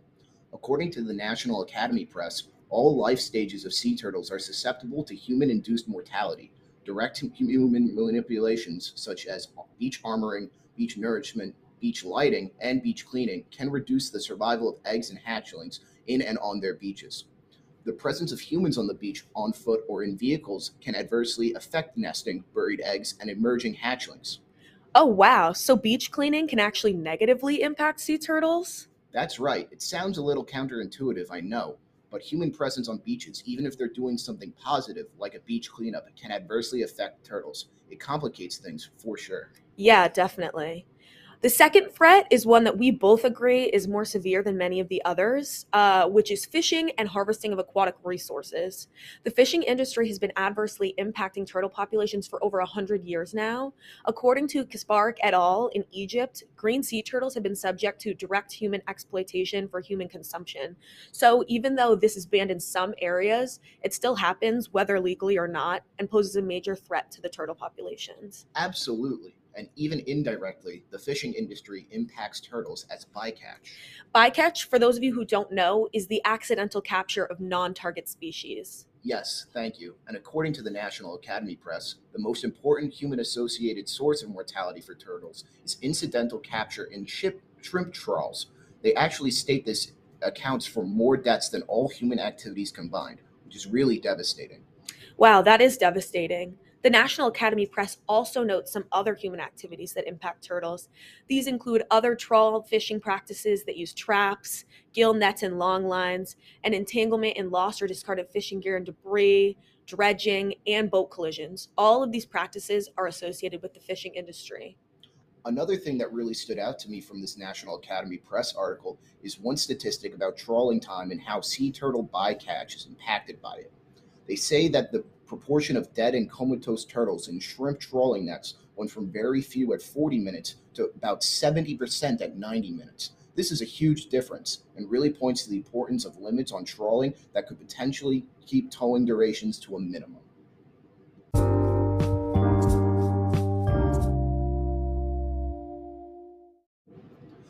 We want to take a quick moment to thank the sponsor of this episode of Crush's Corner, Villanova's Office of Health Promotion. Does upcoming Ocean Finals have the feeling of being stressed? Unwind with Pet Therapy, an event put on by the Office of Health Promotion. Wednesday, December 7th, 12 to 1 p.m. in Vasey, and Tuesday the 13th in 11 to 1 in Falvey. Take a break from your studying and hang out with some furry friends. Oh, that's great. I'll definitely be there. Me too.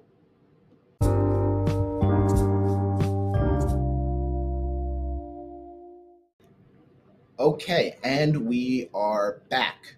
We left off talking about some of the stressors and threats faced by green sea turtle populations. Right. The two major threats we mentioned are tourism and recreation and the fishing industry. But now that we've gone all doom and gloom on you listeners, we want to shine a light on some of the management, recovery, and conservation strategies out there to protect and restore green sea turtle populations. Yes, absolutely. We get that it's sometimes discouraging to hear about all the ways that human activities have hurt sea turtles, but there are things being done to combat this. For one thing, there have been improvements in legislation to protect sea turtles. For example, legislation has already been passed in certain parts of the country and the world. It's actually illegal in the continental United States and Hawaii to have any buying or selling of sea turtle-based products, and national law protects all sea turtle eggs, hatchlings, and nesting adults on all Palauan beaches at all times. Didn't we mention earlier that turtle soup is illegal in the U.S. for this very reason? Yes, exactly. And actually, the National Oceanic and Atmospheric Administration has had plans for recovery strategies for sea turtles across the United States and its territories since 2004. That's great news. What are some of the strategies within this plan? Well, there's many of them. They break it up into some different categories of strategies. So the first category is nesting environment, where we can target the nesting environment by protecting and managing sea turtles on nesting beaches. Their strategies are to protect and manage turtles by increasing enforcement of turtle protection laws to reduce directed take of turtles, ensuring coastal construction doesn't disrupt nesting and hatching, preventing animals from preying on nests, ensuring hatchlings and nesting females don't get harmed by artificial lighting by quantifying the effects and implementing, enforcing, and evaluating light regulations. Basically, turtles can get confused sometimes thinking that artificial lighting like street lights are actually the moon, and they walk into oncoming traffic and towards parking lots thinking that they are walking in the direction of the ocean. Wow, that's really sad. I'm glad that steps are being taken to try and target that. Other nesting strategies are to prevent seawalls, reverments, sandbags, jetties, and breakwaters from degrading nesting habitats. Remove sand and coral rubble from nesting beaches and stop mining. Make beach landscape guidelines that recommend only planting native plants and not removing stabilized beach vegetation, maintaining good nesting habitat by keeping beach replenishment projects in mind, use non-mechanical beach cleaning methods, and prohibiting cars from driving on beaches with nests. Wow. We know that that's a lot of strategies, but they are definitely all super important in ensuring that enough eggs survive to hatch and keep populations from declining rapidly. Do we know if having these kinds of restrictions actually makes a difference? Well, yes, actually. According to a study done by Dobbs-Kay in 2007, protection in no-take zones increased under the Great Barrier Reef Marine Park zoning plan established in 2003 and showed an increase of nesting habitats. No-take zones, for those of you who may not know, are areas where removing or destroying natural resources is prohibited. Right, thank you. So in the Great Barrier Reef, their plan established in 2003 increased protection in these zones and increased nesting habitats, which is really promising. Totally. The next section of NOAA's plan focuses on protecting and managing green turtle populations in marine habitats and foraging habitats. Some of these strategies outlined in this section include enhancing and maintaining law enforcement efforts to reduce illegal exploitation and eliminating directed take of turtles through public education and awareness, formulating and implementing measures to reduce or eliminate persistent debris and sources of entanglement in the marine environment, requiring commercial and recreational fisheries to monitor and reduce incidental mortality, making sure fishermen and divers don't ground their boats, anchor them, or trample seagrass beds because these are important habitats to sea turtles, and keeping reefs, algal, and seagrass habitats clean by preventing pollution. And lastly, regulating practices like dredging and dynamite fishing that are destroying sea turtle habitats. Wow. That's a lot of information. It is, but it's vital that we target all sorts of different threats if we want to effectively protect turtles. I agree. The action plan also notes that we must ensure proper care of sea turtles in captivity. This includes things like proper diet, water quality, tank size, and rehabilitation. That is so important. There is a lot of potential for education and awareness through keeping animals in captivity. I remember going to the aquarium growing up and getting to learn about and see turtles in person, and I think that's one of the reasons why I chose to major in environmental science. But captivity is only beneficial if the animals are well cared for. Exactly. The last part of the plan talks about international cooperation. As we mentioned before, green sea turtles are a very migratory species, traveling through the coastal waters of over 140 countries. This means that this is an international issue, and so it requires international cooperation and holding all countries accountable for their actions that impact sea turtle populations. There are already so many conservation and protection plans already being implemented in the background that the general public does not even know about.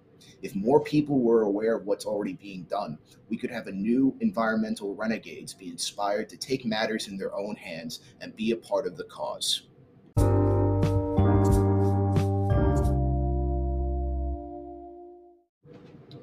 So now we want to take a few minutes to answer any questions from you, our listeners. Please, if you have any questions for us about anything sea turtle related, please send them our way and we'll do our best to answer. All right, it looks like we have a question from GOENV_Nova. What an interesting username. They're asking, do the two of you have any conservation solutions of your own that you think could help protect sea turtles? That's a great question. Thank you so much for that. Yes, we do have some ideas. Actually, as we are preparing for this podcast, we were discussing one specific idea to develop underpasses and corridors across highways in order to allow turtles to safely cross roads without the threat of being injured or killed. In some areas, the coasts are heavily fragmented by busy roads that sometimes turtles will cross in search of suitable nesting habitats. This, of course, puts the turtles, which, if you didn't know already, are very slow moving, at risk of being hit and killed by oncoming traffic. We think that having pathways for turtles to pass safely is really important to protect them when trying to safely lay their eggs. Yes, absolutely. And another thing we talked about is how we could also designate beaches as marine protected areas during certain months of the year when hatching rates are at their peak.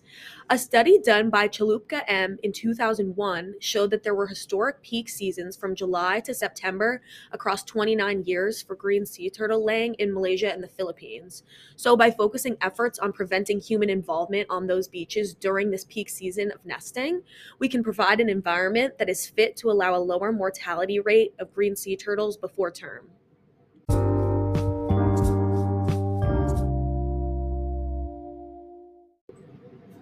It looks like we have another question, this time from Turtle Lover 45. They ask, can we save green sea turtles, or do you think they're doomed? We know that parts of this podcast were a little discouraging, and some of the threats we talked about are definitely daunting, but we definitely think that there's hope for this species, right, Brendan? Right. I think that they can be saved if we limit human involvement in these ecosystems by providing safe passageways to protect newborn turtles and protecting areas of the beach where turtles tend to nest. We can also help by limiting runoff from construction sites and placing stricter legislation on trawling and other fishing industry practices.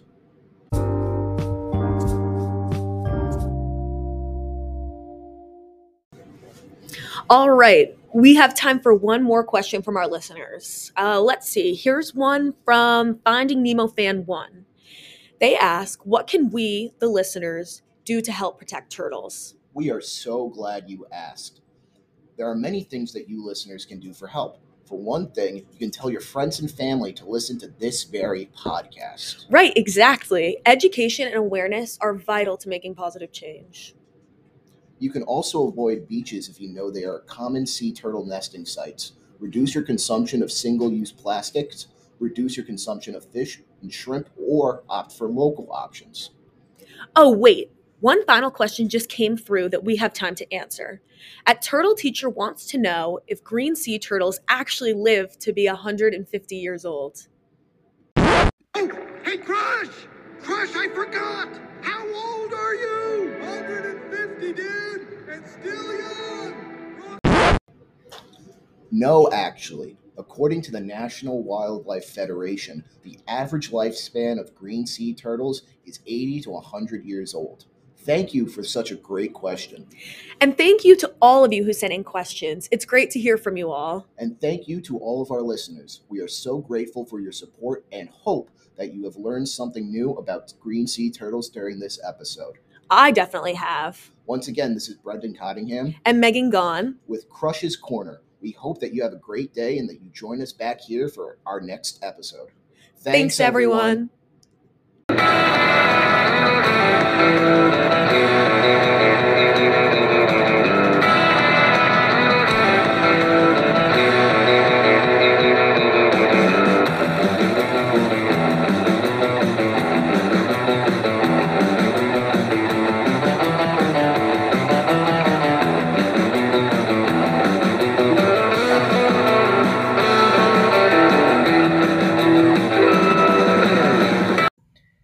Thank you for revealing the priority of threats for sea turtles and the relationships between sea turtles and humans, Megan and Brendan.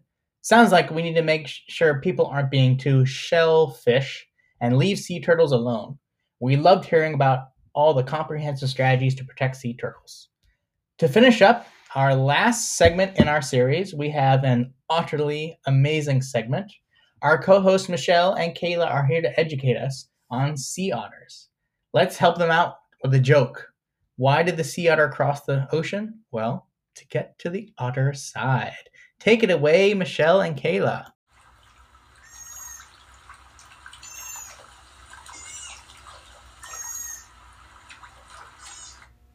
Do you recognize that sound?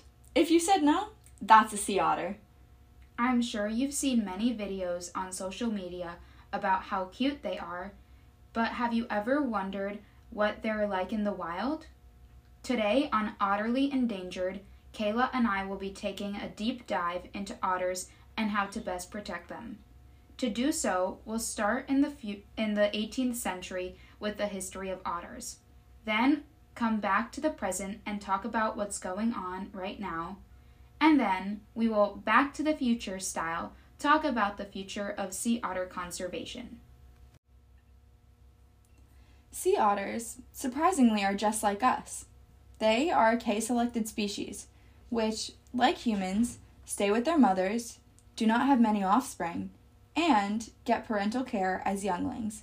In fact, mother otters will groom their young, teach them to swim, and even show them how to crack open their hard-shelled prey. I sure love my mom, and I'm glad to know otters do too. Sea otters help each other greatly, but they are also integral to entire ecosystems. Sea otters are keystone species, meaning without them, their rocky shore and kelp forest habitats would change drastically when compared to the loss of other species. Sea otters consume macroinvertebrates, such as sea urchins, who rely on kelp. In fact, sea otters eat as much as 25% of their body weight each day in these invertebrates. The sea otter eats the urchins, making sure the kelp is not overgrazed and can do their job of filtering ecosystems, housing marine organisms, and sequestering carbon. Sadly, otters are considered endangered on the International Union for Conservation of Nature, or IUCN, Red List, which is a combination of animals, their status, and their threats. Distinctions include NE, not evaluated, DD, data deficient, LC, least concern, NT, near threatened, VU, vulnerable, EN, endangered, CR, critically endangered, EW, extinct in the wild, and EX, extinct. Sea otters are considered endangered, meaning that they are facing a very high risk of extinction in the wild. The IUCN will go through a process of assessing not only the number of organisms, but how productive they are and how they work within their ecosystems. According to the IUCN page on sea otters, their population trend is decreasing with a continued decline of mature individuals. Otters are extremely important species, so seeing that they are endangered does not only hurt their ability to reproduce, but it hurts their ability to do their jobs. Now it's time for the marine fun fact of the day. Sea otters have some interesting relatives. They are part of the Musseldae family, which is a family of carnivorous mammals that include skunks, weasels, wolverines, and badgers. The sea otter is the largest member of the weasel family, yet the smallest marine mammal in North America. Maybe Hugh Jackman will play a sea otter in his next movie. Imagine this. You're a traveler from Russia coming to Alaska in the cold November month to work for the booming fur trade. You smell the salty air and feel the cool breeze off the ocean. You look over and see a furry animal, an otter. Wow, what an attractive pelt. It sure looks warm. And this is what many early Americans believed, leading to the fur trade. Originally, there were 16,000 sea otters on the western coastline in the United States in the late 18th and 19th century. According to Jamieson and his collaborators, in 1971, only 71 sea otters were observed by the Surge Bay, Alaska Department of Fish Game Biologists. In California, in 1950, there were only 50 sea otters left. Numbers began to increase between the 1930s and the 1980s in California, but were faced with another hardship when gillnet and tamaroll fisheries began to boom and their populations decreased yet again. After the fisheries were controlled by conservation guidelines, the numbers began to slowly increase again, but not enough to get back to their original population of 16,000. Now, all this talk about otters makes me think about how utterly amazing environmental science is. We would like to take a quick second to thank our wonderful sponsor, GEV Colloquium. Now, this podcast may only be about 20 minutes, but Colloquium is an hour and often goes over of just environmental knowledge. Dear listener, for only 3 semesters and as many as 0 credits, you too can join the craze that is GEV Colloquium. As a part of Colloquium, you can hear some amazing speakers, like Dr. Irons, who spoke about practicing plant-human solidarity, learning with and from weeds through eco-social art, Tiffany Thedrigau from TerraCycle, who spoke about recycling, upcycling, sustainability, circular economy, and industrial design, and Kevin Morin, who is from the Urban Land Institute and talked about community and economic development. Wow, Michelle, that sounds great. I can't wait to spend my next 3 semesters in Mendel 154. Sometimes I hear there are refreshments and lively conversation. That's right, Kayla. It's very exhilarating and we all look forward to it every day after Oceans. Now, let's get back to the sea otters. Now we are going to fast forward in time. It's present day, and you are at the Monterey Bay Aquarium. Here, there is a restore and release sea otter program for young sea otters that have been found abandoned in the Monterey region. It's basically foster care for sea otters. To speak more about this, we have Monterey Sea Otter Aquarist, Nikki Dinsmore. I've gotten a lot of experience working with different marine mammals, and sea otters, there's something about them. They just keep me on my toes. You might come in thinking, okay, this is what the day's gonna be like, and then the sea otters have a totally different agenda, so you kind of have to go with it. Some things that do have to happen are we have to prep food for these guys. They eat 25 to 30% of their body weight a day, so it's a lot of food prep in the morning, and then we also do sessions with them where we feed them and clean up after them and clean up after them and clean up after them. It's really amazing to be out on deck with these otters, and then you look out and you see the public allowing these people to get so up close and personal with them really helps to build this value and this connection between the public and these animals. Wow, talk about charismatic megafauna. So, as Michelle said before, sea otters are incredibly reliant on their mothers. Monterey Bay uses their behaviors to better conserve this species. When there is a large storm, they can get separated. So, the Monterey Bay Sea Otter Program will try to reunite it with its mother. But if they cannot find her, they take the pup to the aquarium for further care. After visiting the vet, the sea otter goes to rehabilitation. They give the pup a special formula that is like their mother's milk. They also groom the sea otter constantly, because in the wild, a sea otter mom is always grooming their pup. Again, the Monterey Bay program is really great at mimicking the sea otter's natural behavior. They also teach the sea otter how to swim and give them some toys to chew on to strengthen their jaw. During this process, the humans will wear a dark outfit that hides their faces so they don't bond with humans, and they stay wild. After about 2 months of care, the otters are given to a surrogate mom, who will provide maternal care and teach them what they need to know to survive. Like I said, it's their own version of foster care. Currently, there are about 2,800 sea otters in California. The Monterey Bay Aquarium works closely with the Association of Zoos and Aquariums, just like the Camden Aquarium, to find homes for the sea otters who cannot be released into the wild. Now, listen to the success story from Monterey. Hi everyone, and welcome to the Monterey Bay Aquarium Sea Otter exhibit. Though Selka may be our youngest and smallest sea otter here at the aquarium, what she lacks in size, she definitely makes up for it in personality. Small, svelte, and sharp as a tack, Selka made a splash when she joined our family in August of 2016. But we got to know her many years before that. At just 1 week old, Selka was rescued by our staff and volunteers when she was found stranded back in 2012. After being raised by resident sea otter surrogate mom extraordinaire Rosa, Selka successfully returned to the wild for a few months before she was found stranded again, this time because of severe shark bite injuries. After a second stint of rehabilitation at the aquarium, Selka was eventually deemed non-releasable due to those injuries and her dependence on humans. For such a young sea otter, Salka has seen and done a lot in her years as a rescued and a wild sea otter.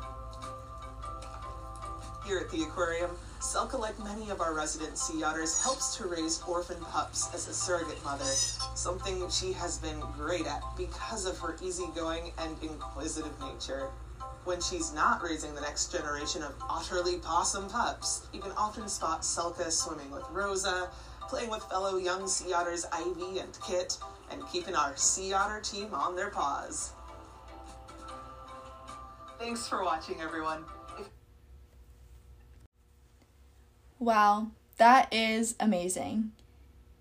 If you guys didn't know, we are in studio here at Villanova University, and it's been very cold here. But could you imagine swimming in the icy offshore waters?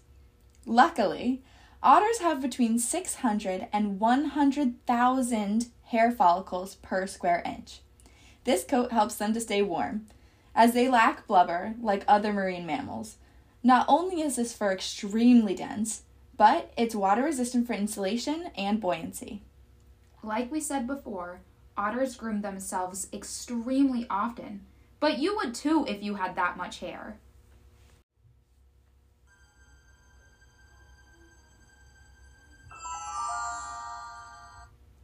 Did you hear that? I think it's time to go back to the future. So what does the future look like for sea otters? A study done with Texas A&M University, USGS, National Park Foundation, Seattle Aquarium, U.S. Fish and Wildlife Services, and Fisheries and Oceans Canada gave us 7 steps to help save the sea otters. Step 1 is to define sea otter populations at smaller scales, so we can understand the population dynamics of a specific area rather than trying to define the overall population. All of the steps moving forward are going to focus on specific locations rather than the big old ocean, because every area is going to be a little different. Step 2 is to understand the factors and threats that impact sea otter population density, whether that's an oil spill or lack of prey or something else. Step 3 entails understanding how food availability limits population and ecosystem recoveries. Like, for example, how commercial fisheries impact the availability of invertebrates that sea otters often rely on as a food source, like sea urchins. Step 4 is making sea otter monitoring programs that are comparable across different countries. This means that there needs to be one common monitoring program throughout every single country so that we can collaborate internationally and collect data on sea otter recovery globally so we can compare the results. Step 5 is to evaluate to see if it's worth to introduce sea otters into their historical habitats or if it will cause more harm than good. For example, if we were to introduce a sea otter to its old habitat, would it cause a trophic cascade? Step 6 is to assess the costs and benefits of sea otter range expansion to anticipate and mitigate conflicts that may arise because of it. And the last step is to recognize that conservation and management plans that sea otters can be significantly affected by higher levels of predators in some circumstances. Like, for example, we heard at the Monterey Bay Aquarium, Salka got attacked by a shark and no longer could survive in the wild. Many of these challenges will require new tools like geolocation tag technology, which will allow scientists to assess long-range movements, dispersal, and gene flow in many sea otter populations. This plan could be a great way to help the sea otters, but aside from this and the Monterey Bay Aquarium initiatives, there aren't many guidelines and practices in place to help the sea otters. One way an individual can help the sea otters is cut down the amount of motor oil they use, as oil spills are a big cause of sea otter mortality. Instead of driving, individuals can walk, bike, or carpool. Other personal changes you can make are using non-toxic cleaning products, as those get into the water waves and harm the physiology of sea otters. Volunteer at beach cleanups to decrease the risk of a sea otter eating a piece of plastic and dying. Donate to organizations like the Monterey Bay Aquarium or the California Sea Otter Fund. And most importantly, vote for representatives who value marine conservation and protecting endangered species. We have another marine fun fact of the day. Woohoo! You know how in class we learned that corals only spawn at certain times of the year? Well, that's not the same for the sea otters. Sea otters can have a pup any time of the year. Southern sea otters breed and pup year-round, while northern sea otter pups in Alaska are usually born in the spring. A newborn pup needs constant attention and will stay with its mother for 6 months until it develops survival skills. As we said before, otter fur is extremely dense, and otter pup's fur is so dense that it can't dive underwater until it gets its adult fur. This comes in handy when mothers leave their pups safely floating on the water's surface while they forage for food.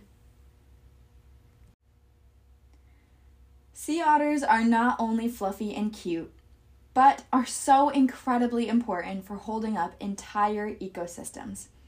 By protecting this species, we'll be able to protect their entire food web and the ecosystem services they provide.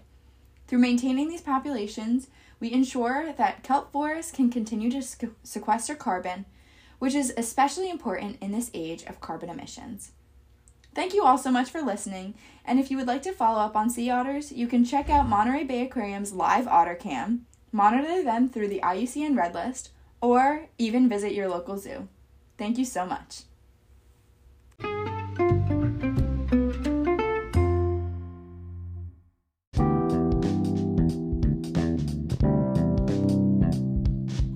What a superstar lineup of segments we had in this episode today. We certainly changed some minds and stirred up some concepts and some key information about some topical ocean topics. Well, thank you for joining us for our fall 2022 episode of Tales of Marine Conservation in the Oceans in the Anthropocene course at Villanova. This is Captain Conservation looking out over the bow of his ship, the research vessel Nova, contemplating about a more hopeful and bright horizon for all the creatures in the ocean world.